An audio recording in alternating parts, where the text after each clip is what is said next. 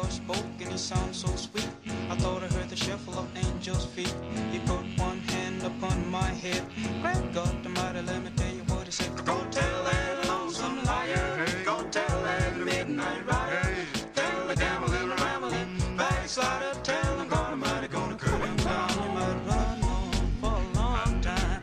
Run on, ducking and dodging. Run on, June, for a long time. Let me tell you, God Almighty gonna cut you down. You might throw your Hello and welcome to episode 284 of Section 138. I'm your host, Mark Colley, and finally, after more than a month, we got the whole gang back. We got Bryson, we got Jacob, and we're talking about the worst series known to man, but at least the three of us are here to commiserate together. Guys, how are you? Doing great, Mark, and of course, Jacob. It's finally, like you said, we're back here finally. But I mean, what a horrible weekend to say the least of what it was. It's just kind of the same stuff that we've pretty much have experienced all year in terms of struggles against the AL East, and kind of just how for some reason this team cannot just play good against ALS teams, let alone be consistent against anybody else. So definitely not a good way to end the homestand after it had a very promising start to it. Just definitely disappointing. And of course, Canada Day this past weekend too. So it would have been nice to, I guess, finish it off on a way better note. But unfortunately, was not the case. And here we are. This should be a fun one. Honestly, I feel like a series like this really does make me question the integrity of this team, because this is not acceptable. Like, to get swept at home by an AL East rival, this is brutal. And I mean, it's a shame that this is the first series that we're all back for, because I'd love to be talking about something a little bit better, but it can only get better from here, I guess. But yeah, not a good look if you're this team. If you're trying to prove why you should be worthy of a playoff spot or worthy of deadline acquisitions, which, crazy enough, are now, less than a month away. Like, if you're trying to push or make a push for playoffs and trade deadline and everything, you are not doing a good job of convincing anybody that you're worthy of it. So, I don't know. Thankfully, they have an off day, and then, it doesn't really get much easier. The schedule's, a little bit easier. It does get a lot easier. You've little got series bit, but against Chicago and Detroit to end the first half. Those are very easy places to land. Well, yeah, it'll get relatively easier, but then still, it's very demoralizing, I think, for them going into these last couple series, based on what's been happening. There's no doubt demoralizing.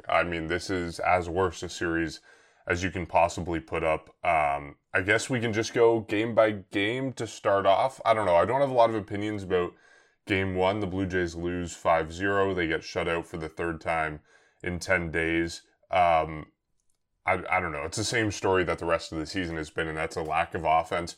Pitching does its job, right? You give up 5 runs. That's a game that maybe you don't expect to win every time, but at least you have a chance of winning, and the offense just doesn't show up. So I think that's kind of the same story as every other game this season. I don't know if you guys have any other takes on that game one. To me, game two and game three are where the, I guess, excitement, you could say, lies. Obviously, a little bit more on the depression side as Jays fans, but I guess with that in mind, let's get into game two, because the controversial part of this game came on the final play. The Blue Jays trail the entire game. They come back. They almost tie it. The Blue Jays give up a home run to Justin Turner, top of the ninth. The dome closes. It feels like the vibes are different on Canada Day. The heat is gone. It's a whole different ball game. The Blue Jays in the bottom of the ninth threaten. Vladimir Guerrero Jr. hits a ball into the outfield, and Bo Bichette is caught at home plate trying to score the game-tying run. The controversy here is whether Bo Bichette should have ran or not, whether this is Bo's fault, whether this is Luis Rivera's fault, whether it's neither of their faults, because if you listen to John Schneider, that's what he would have you believe. I'm curious what you guys make of this situation, who you blame for this. Personally, I fully blame Bo Bichette for this. I think this is entirely on him. I'll tell you why. I guess 3 reasons. First off, Bo Bichette is a smart baseball player. He's been in this league for a while. He's played the Red Sox for a while. He knows Alex Verdugo in right field. He should have known that Alex Verdugo is one of the best defensive outfielders, one of the best defensive right fielders in baseball, at least based on arm strength. He's been in this league long enough, he's played the Red Sox enough to know the strength of Alex Verdugo's arm. He shouldn't have been testing it. That's point number one. Point number two, listen to your third base coach. I know Luis Rivera put up the stop sign late, but you still have time to stop and you still have time to turn around. So that's point number two. Point number three, for me, the last argument I have against Bo Bichette is if you are going to blow past the stop sign, if you're going to ignore everything I just said, commit to running full speed. And he rounded third base and hesitated just for a second.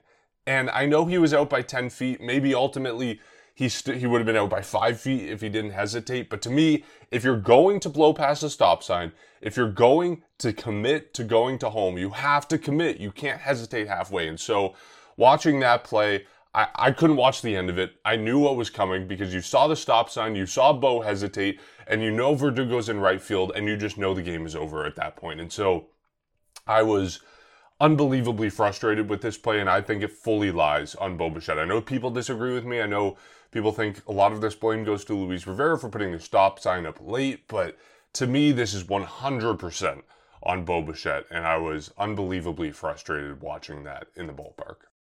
See, I understand being mad at Luis Rivera for putting the stop sign up late, but that happens not regularly, but it happens. Like, it's not as if, oh, you were late sending the guy, therefore it's automatically your fault because he was thrown out. I think Bo Bichette just made yet another mistake on the base paths, or just on the field in general. If you're going to run, you better be damn sure that you're going to make it. If you're running through the stop sign, you have to have something in your mind saying, no, there's like whatever it is, I know I'm making it home. The other thing, like you talked about Alex Verdugo's arm strength, that is true, but also the ball was hit way too hard. Like it was in, I guess, his glove or right at his glove after Guerrero hit it. And Bo was barely at third base. Like, I don't know what you're doing. It's not as if, like, if he was at third base, fair enough, run. Obviously, that run did score. But, like, what are you doing? The ball is already, like, you're not even halfway to third base and the ball's already in the outfield and you're thinking you can run. I really don't know what he's trying to do there. And, like, I know people are going to be mad at me for saying this, but this is yet again another error, mental or literal, on the score sheet that Bo Bichette has made that is costing this team runs and games. And I know he's one of the premier hitters, and I'm not going to go and say that he's going to get sent to the minors. That was obviously not very well received back whenever I said, I don't even remember when that was, but it's just baffling the fact that he can be so good, but then just make so many mistakes, and it costs this team. I don't know. And, you know, I said at the beginning where, you know, this is the type of series where you really do question the integrity of this group of players. And is this group really capable of winning? I mean, they're only projected, I think it's probably down to like 87 or 88 wins. I think it was like 88 something at the start of the series, which is, I mean, kind of similar to what they had last year. So it's not as if like, oh, it's a huge downgrade, but still, this team all season long, I think that we've been saying, like, you know, you make all these type of acquisitions, you try to do this thing to build a, you know, a more complete roster, and it's not resulting in the wins that you're expecting to. But before I get too off topic here, just specifically on this Bo Bichette error, this has to be on you.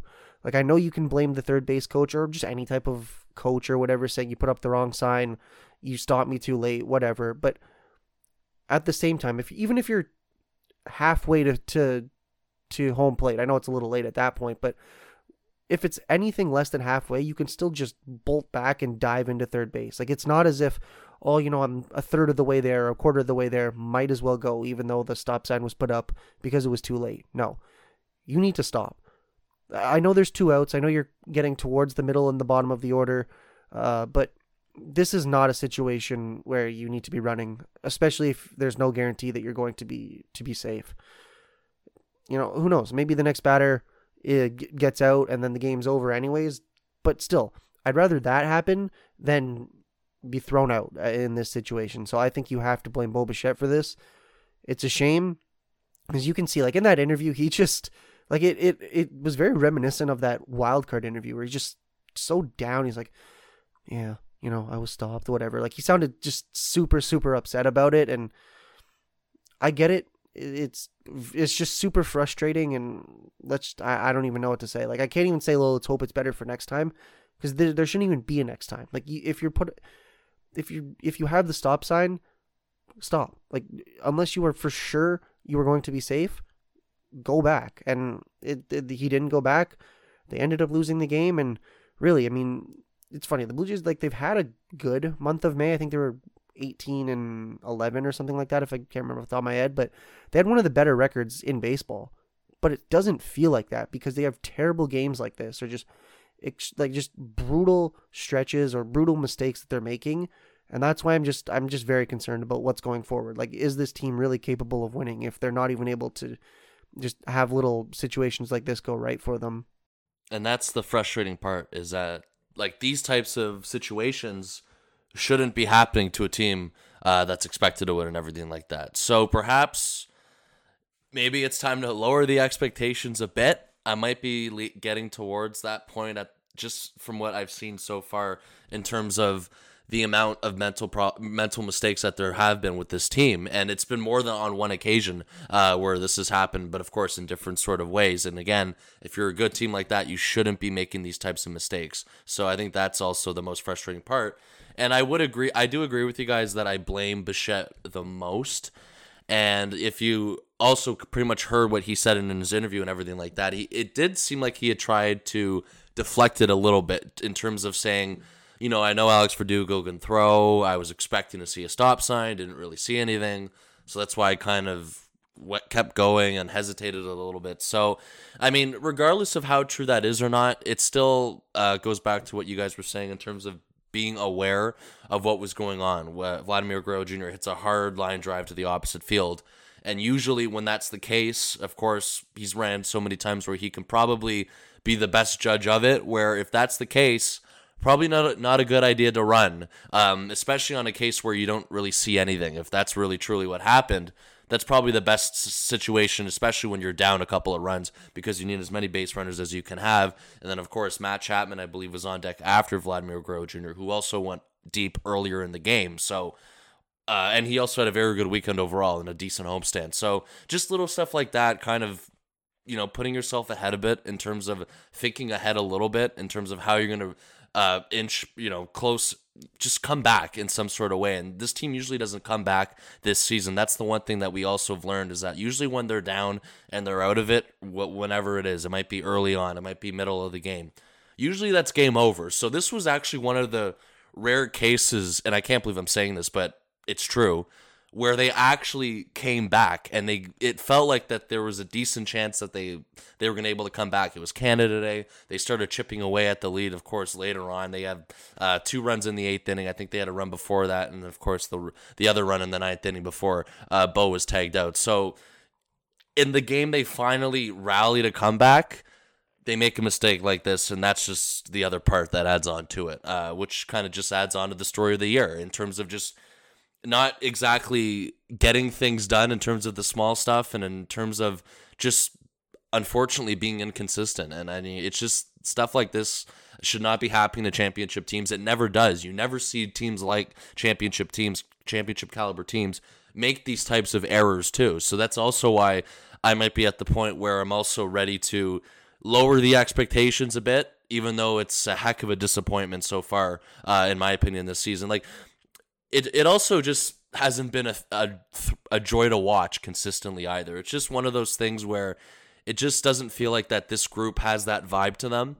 And I think that's the other part that stings, because of the amount of, I guess, excitement and just the high expectations that we've had in terms of throughout the entire year, and even, of course, before the year started. So it adds on to it in terms of mental mistakes like this that they should not be making. Bo Bichette, you are right, going back to what you were pretty much talking about at the beginning, Mark. Even if you didn't see anything in terms of rounding third base, don't go. Especially when it's a roper to right field. You have to be the judge of it. You can't go in that situation. I mean, he didn't see anything.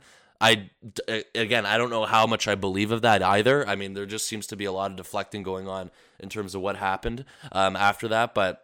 And if it is truly the case, then he should not have won, unfortunately. But it did happen like that, and it's just stuff where it feels like there's just people are out of sync in terms of stuff that shouldn't be happening to a team like this, or a team that was expected to win or talked about to win through all this time. So that just adds on to the disappointing weekend that we did see, and of course against the division rival again. And hopefully, if they have another chance to come back this season when they're down late, they don't blow it like they did on Saturday, because that definitely was a tough way to watch them lose on Saturday on Canada Day. Yeah, and it always feels like there's some sort of magic on Canada Day that the Jays always seem to find. And then today, or this weekend, it was just total disaster from that play forward. And yeah, very, very frustrating to watch. I mean, I guess we can talk about Sunday's game as well. I'll defer to you guys on this. Bryson, maybe you want to lead this conversation, but I was watching the game. I got on a plane when the score was 4-2, and I was in bliss for 2.5 hours thinking the Blue Jays were winning that ball game. I get off the plane, turn my phone off airplane mode, and discover that the Blue Jays lose 5-4. And of course, my flight was to Boston, just to add insult to injury. I don't know. I wasn't watching this. I'm very glad I wasn't watching it. What happened? What do you make of what happened? What went wrong for the Blue Jays? So what point were you at when you got on the plane again? I saw Brandon Belt hit his second home run. Okay. And so middle I don't know. innings, It was maybe like 15, 20 minutes after that I got on the plane. Okay. So middle innings, you saw it, of course. And then, yeah, I mean, finding a way to lose once again. But here we are talking about just, I guess, how the Red Sox are able to come back on this.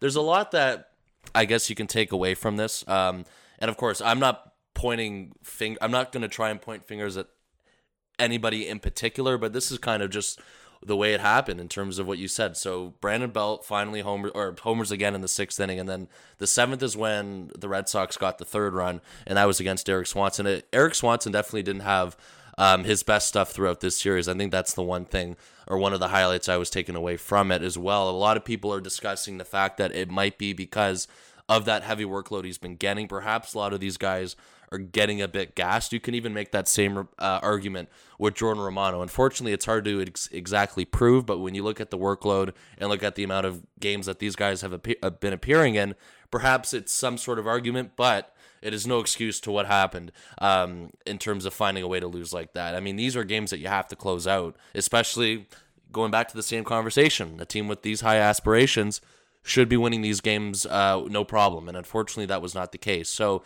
that happened in the 7th inning where the Red Sox got back on the board, and Justin Turner felt like he was destroying the Blue Jays all weekend long as well. And I mean, a lot of players individually were, and of course the main part happened when they tied it later on, when Alex Verdugo grounded out, and then Alex Verdugo once again in the 9th inning. The very first pitch of the inning just smokes a fastball over the heart of the plate.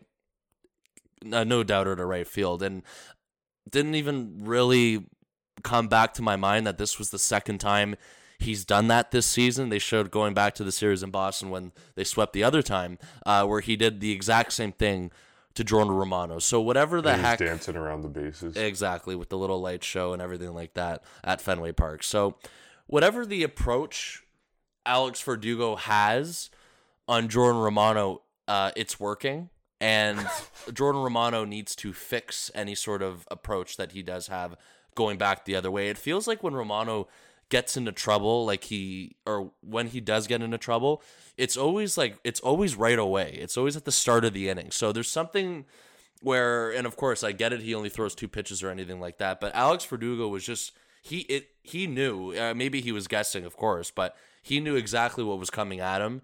And he just destroyed the ball, and of course it goes over the fence.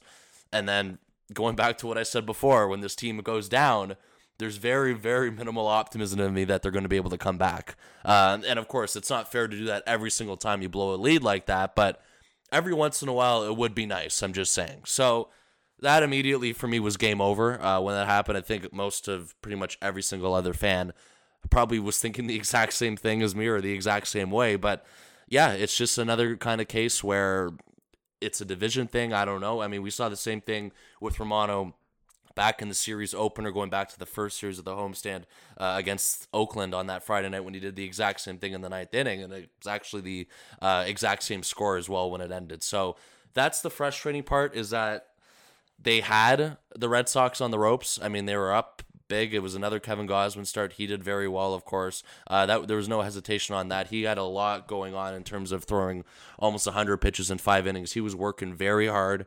And then, of course, handing things over to the bullpen. For the most part, everybody did a very good job, despite the couple of runs that Swanson allowed, and, of course, what happened in the ninth inning. So you can't necessarily blame everybody on the bullpen. You can't blame Kevin Gausman. The offense maybe could have had more runs. I mean, but that's been, of course, been the story of the year, of course, going back to every other game where there might have been other situations they could have brought in more runs. But again, you were up 4-2, so it's kind of hard to blame everything on the offense for that. It just comes down to it where the Red Sox rallied back, something that we don't see a lot from the Jays. And they knew they had a game plan on Jordan Romano, and they've had it all year in terms of what we've seen. So, and of course, they haven't been the only team that's had the game plan of Jordan Romano late in games. So that's kind of where things stood. And it's just another thing where it just adds salt to the wound. It felt like every game kind of got worse in terms of the way it ended. And it would have been nice to get one. And coming away knowing that they are still winless against the Red Sox this season is also the other baffling part to me, for sure. Well, you know, it's more baffling. The fact that they only have 7 wins against the entire division. Like, I know they're winless against the Red Sox, but like that's not acceptable. And I know we talked about, the schedule getting a little bit easier. They're going to play the AL East a little bit less. It'll help them. It's not helping them. Like, you're pretty much guaranteed to have a losing record against your division. I mean, if they had 19 games against all the AL East teams and they were playing like this, it would be even worse. Yeah. So in some ways, I'm grateful that they've got they wouldn't make the playoffs. 14 games now. Yeah. Mm-hmm. They wouldn't make the playoffs. No, fair enough. No way. Mm-hmm. No, that definitely makes a lot of sense. But I think one of the big concerns that I have with this team, and this last game in the series shows it, is that it's almost as if like they're up, they're leading, whatever, blah blah blah, but then once the other team starts to mount any type of comeback, this team cannot stop the bleeding. It's like, okay, we give up 2 runs here, a run here, another run here, make a mental error, all that type of stuff. Like, they can never stop the bleeding, and then when it gets to be too late, they're not able to get back into it or to come back or to win it or anything like that. And I think that's the most unfortunate part of this, is we've kind of talked to this all throughout the episode. Is this team championship caliber? No, at least not this season. They've proven that they are not. And they don't have Manoah right now. Yeah, they're expecting to get a couple pitchers back from Tommy John later in the year, maybe within the next month. But like, how much is that really going to make a difference? Like, yeah, Manoah's been pretty bad all season. Well, really bad all season. You get him back. You have your rotation back to 5 men, maybe 6 later in the year. We'll see. But how much is that really going to make a difference? Like, is that, say Manoah comes back and he's like 3.50 ERA type pitcher. Not bad. Not what we expect out of him, but not bad. Is that really going to change anything? Not really. It's not, you can't win. Yeah, you can win with a good rotation, but you can't win if the bullpen every couple of games is going to have a blow up. Like Jimmy Garcia, you look at it and like the ERA is pretty ugly. I mean, he does have, he'll have just bad appearance after bad appearance. I mean, he's had a bit better of a stretch. Like, he hasn't allowed an earned run since July 17th, but still, like, he'll just randomly blow up. Eric Swanson, I really don't want to harp on him because he's been fantastic, but again, he'll have those random bad appearances. Or Jordan Romano, somehow, if it's not a safe situation, it's looking like he's pitching with his eyes closed, which sounds bad to say, but like, he'll pitch well, and then he'll just have those appearances where you're like, how? Like, how are you the major league leader?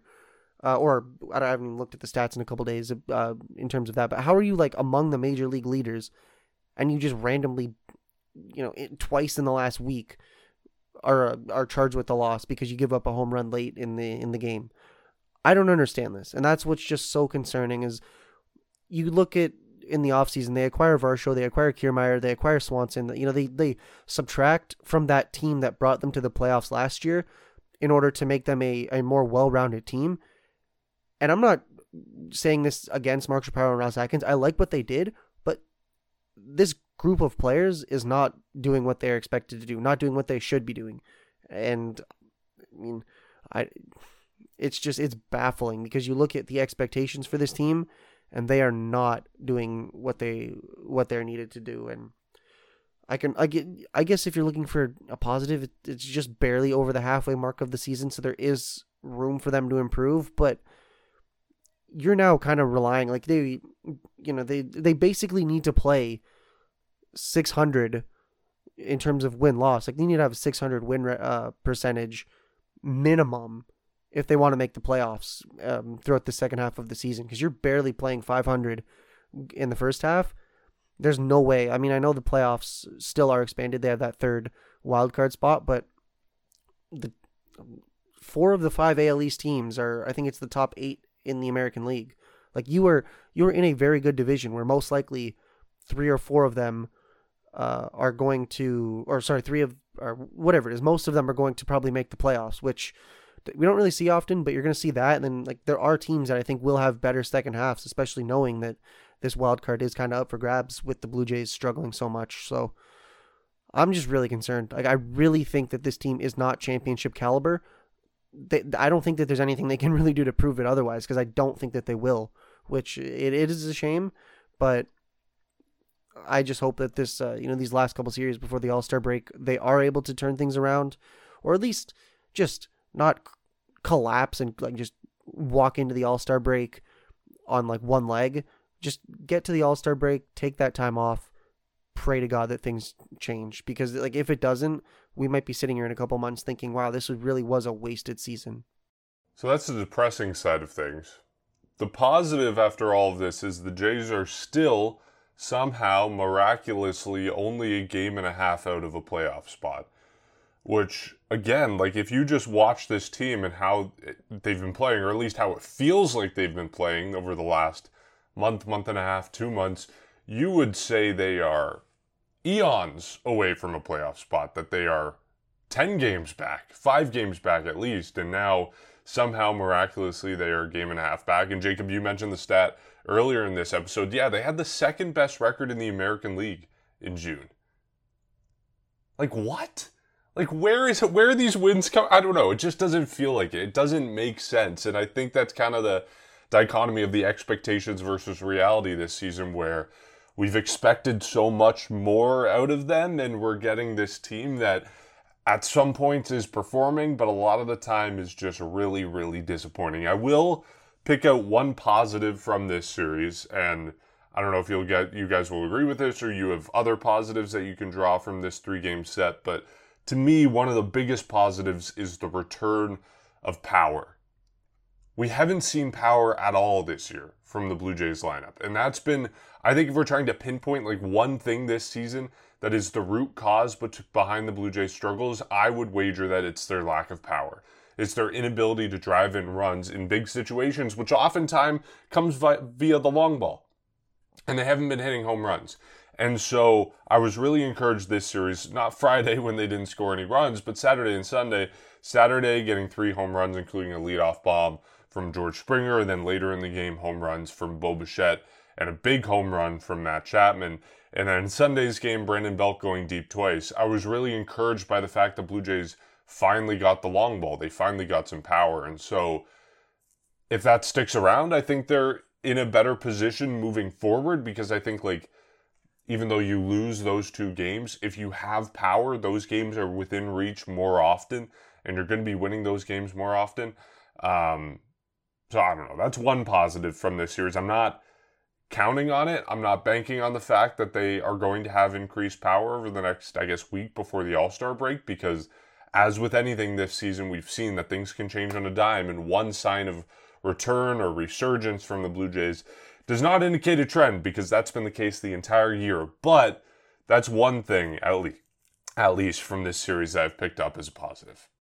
I mean, yeah, it's tough. Like we talk about how they have a lack of power. They did give up Teoscar Hernandez, so you are giving up 25, 30-ish home runs in exchange for Eric Swanson, which, don't get me wrong, I like the Eric Swanson trade, but you can kind of see where that lack of power is coming from. I mean, Dalton Varsho, we know he's not necessarily going to hit for average. He'll tell you. He'll be the first to tell you his average, and just offensive production's just not been there this season, unfortunately.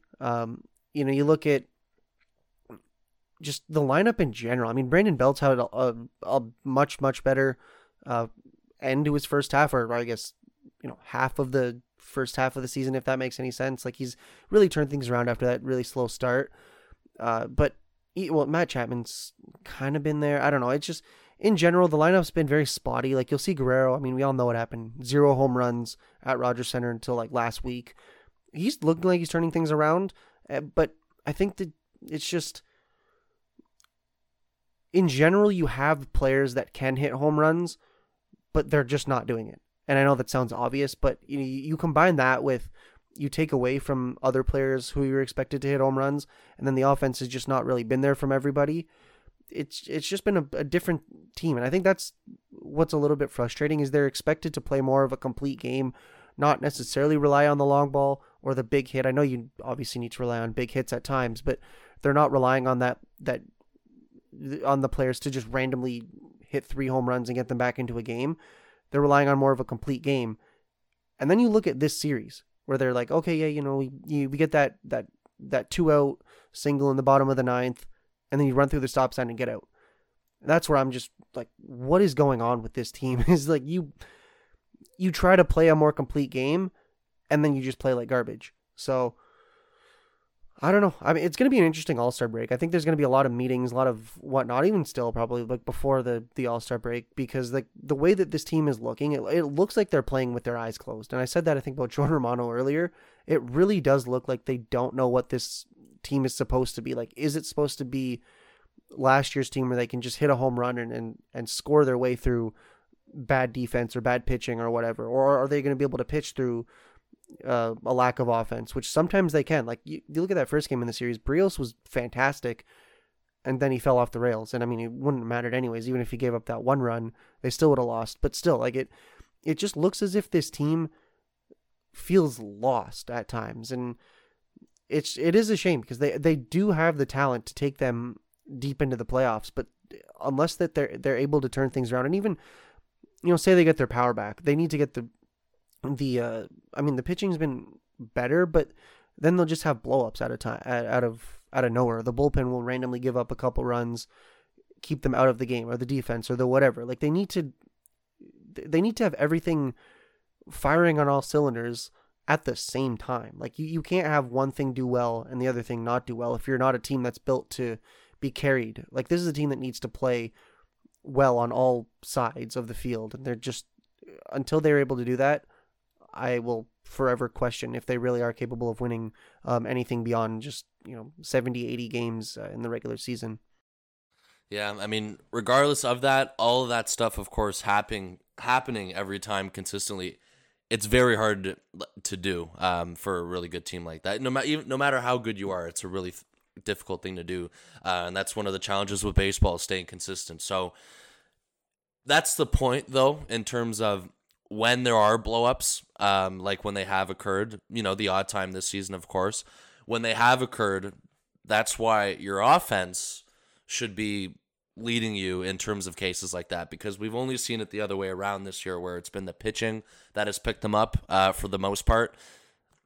We need to see more of it from the offense in terms of when there's a bad day. We've seen it maybe it definitely has happened a couple of times this year, but nowhere close to enough. I mean, but when it does happen, that's why having the offense kind of bail you out from time to time would also be very nice. And that's the one thing that hopefully we can see in the second half at some point. Mark, you were talking about it in terms of the power coming back.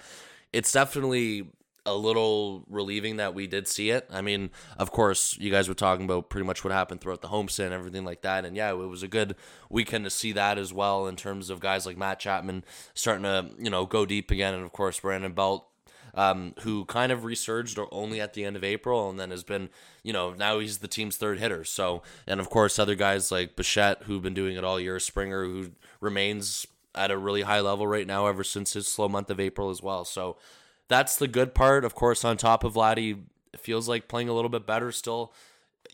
A couple stuff that we still need to see from him, but he's definitely playing much better. And I mean, if you look at their their road trip right before the All-Star break, it is going to be Chicago and it's going to be Detroit. And both of those teams are also lower in terms of in the American League at stats. I think the White Sox are 13th in ERA. The Tigers are 12th in ERA, so this is going to be another good opportunity for them to tee off, and I think that's going to be something that we're going to be definitely hoping that they can take advantage of that before the All-Star break. It's not an ALS team, which is good. It's not an East team, thank goodness, and it's going to give them an opportunity to do it, so that's the good part about that. And I mean, I think the White Sox are second in the American League in allowing home runs, and the Tigers are fifth. So there you go, another opportunity for them to tee off on these pitching challenges coming up before the All-Star break. And it's going to give them another opportunity to continue and to try and build off of what we saw from probably one of the only good parts about the end of the homestand, but overall throughout the entirety of the homestand, because it wasn't a long homestand, is that you did see a lot of home runs, which was good, a little bit more than usual.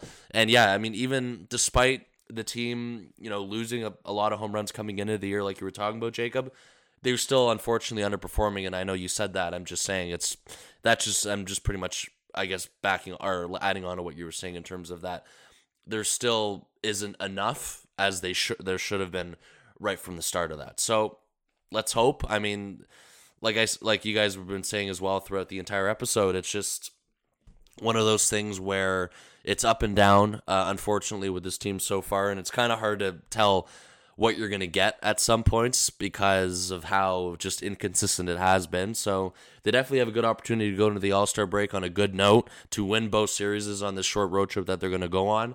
And again, mentioning the pitching stats earlier, they're going to have a decent opportunity to continue to hit a lot of home runs. So hopefully we see all of that before a couple of the guys head off to Seattle. Yeah, best case scenario, or I guess realistic scenario where things can go well, you win 4 of the next 6 games heading into the All-Star break.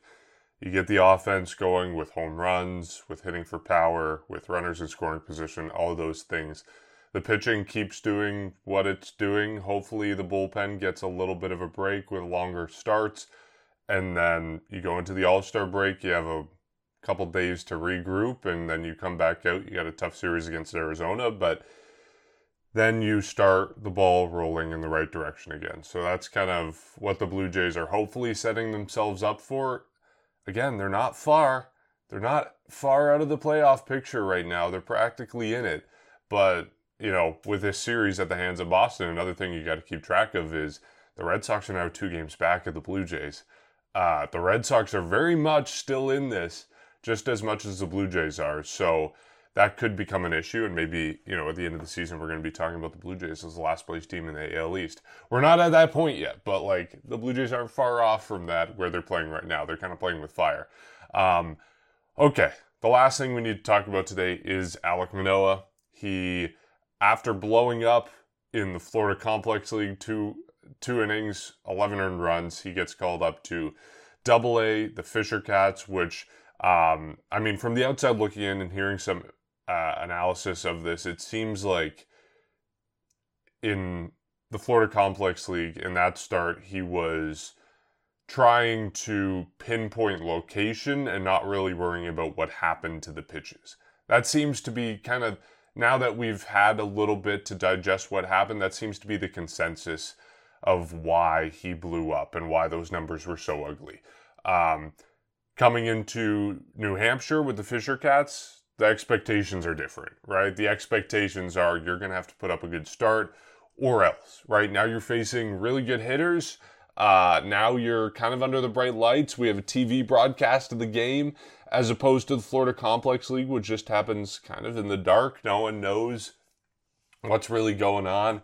Anyways, the end result of all of this is Alek Manoah goes out, pitches 5 innings, gives up 1 run, strikes out 10, allows 3 hits, 3 walks. He hit a batter.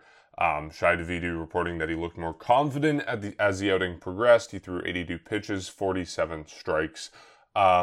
Certainly a step in the right direction for Alek Manoah. This is not the be-all, end-all. There's still more we need to see, but it's encouraging that he was able to get this start, and it's a step in the right direction, and I think at this point with Manoah, that's all you can hope for. So now the question becomes what his ETA is in the majors. I initially predicted between the trade deadline and the All-Star break, kind of in that 2-week window. I think, and then after that blow up in the Florida Complex League, I kind of moved it back into August. I think now that you have him pitching in Double-A with a performance like this, maybe you can move that window back to after the All-Star break. I certainly think, like, there's no chance he comes up before the All-Star break. There's no reason. And there's no chance that happens, but I think we're probably back into the window of after the All-Star break, before the trade deadline. At least that's where I'm standing on things. Yeah, I originally said before the All-Star break. I'm going to push it back a little bit. So they play the Diamondbacks at the start of the All-Star, or excuse me, right after the All-Star break at home. Then they play the Padres at home. I wouldn't be surprised if, I mean, because it's the All-Star break, they can rearrange the rotation if they want to. I wouldn't be surprised if you see him in one of those games against the Padres, whether it's the second or third game. Because, like, if you think about it, they're going to go with that 5-man rotation, obviously.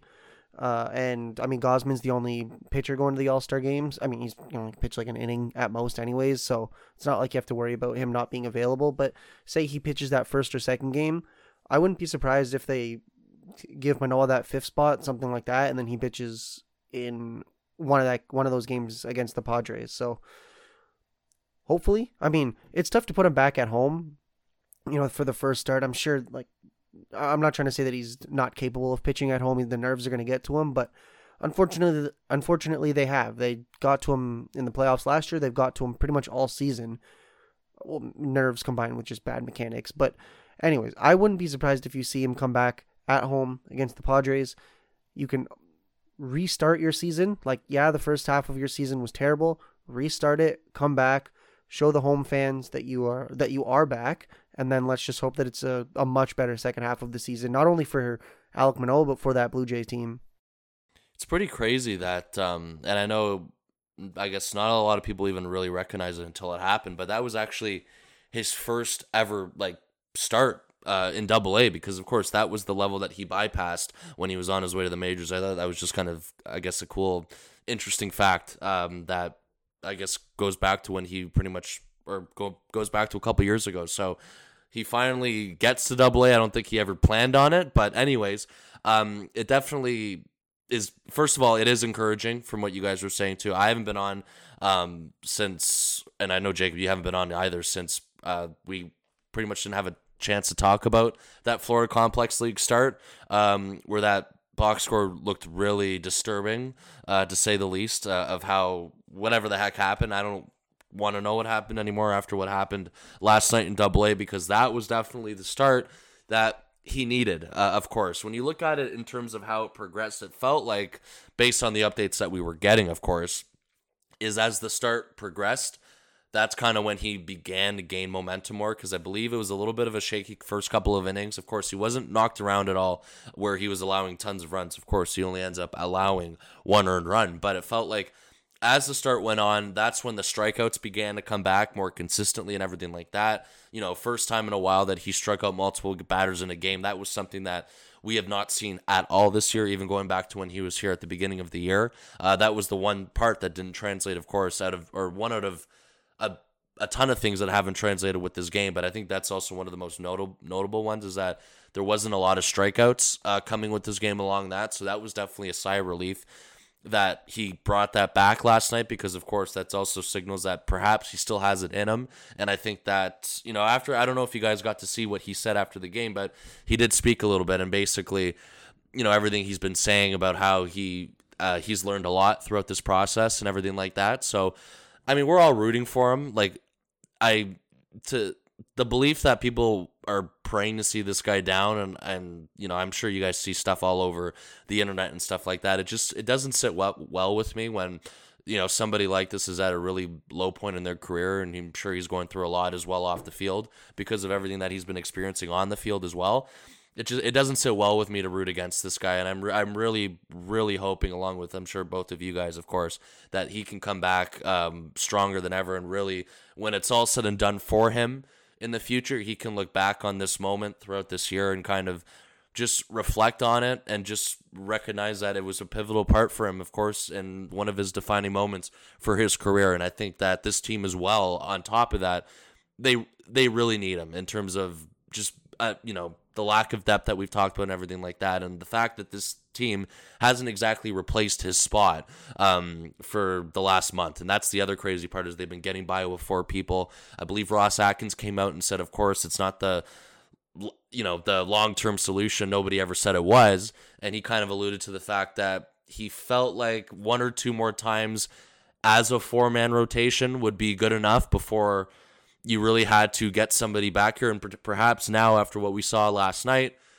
it could be Manoah in terms of coming back to fulfill a spot. So for me, and I think it's the obvious, it was a very good step forward last night. My only concern is I don't want this rushed. I really want him, when he is ready to come back, to be at the top of his game. I think in terms of just looking out for his entire, not recovery, but kind of just his reset, I think that's the most important part for him on that one. So I don't want anything to be rushed. I remember my original discussion with you, Mark, it was around the end of July. I'm going to stick to it. In terms of that, I don't think I'm going to push it up at all.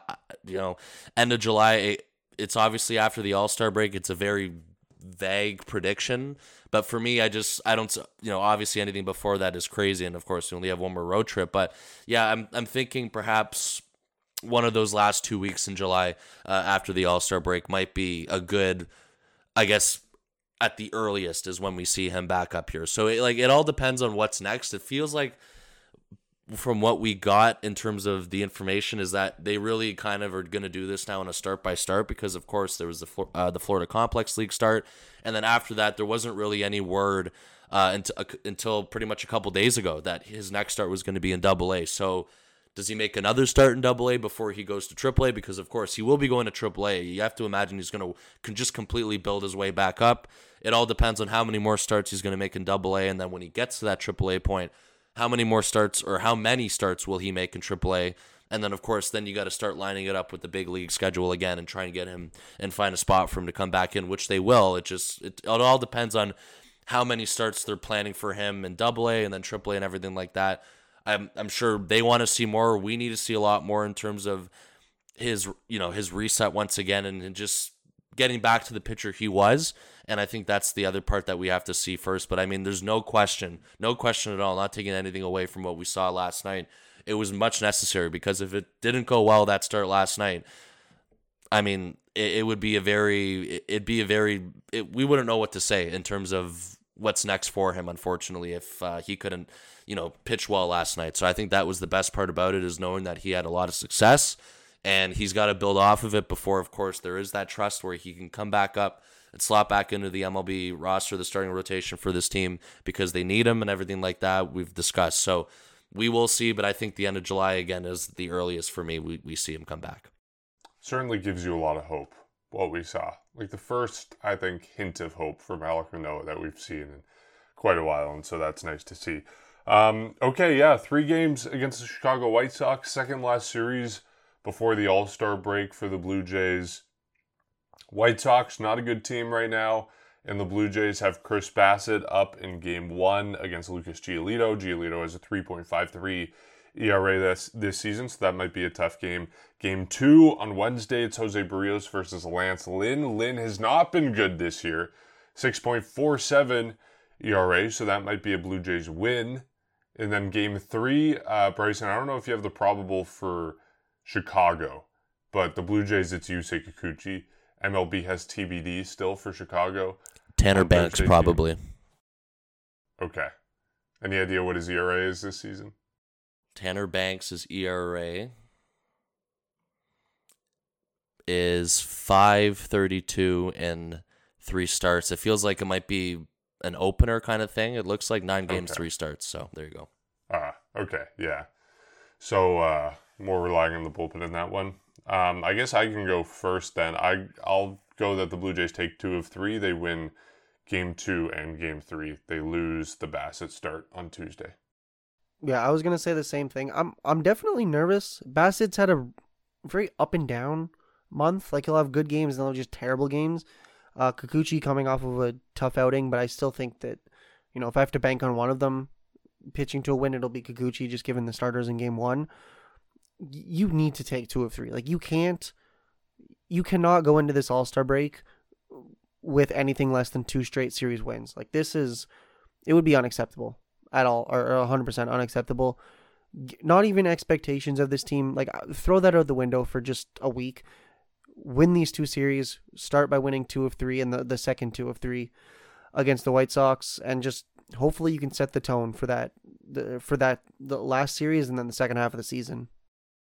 Yeah, I mean, it's definitely odd in terms of the amount of negativity that has been brought up throughout this episode, and of course, then the confidence that they can beat a team. I mean, the White Sox are awful, so I mean, it's just the story of the year in terms of up and down and everything like that. I mean, there's no question in my mind that at worst they're going to win this series.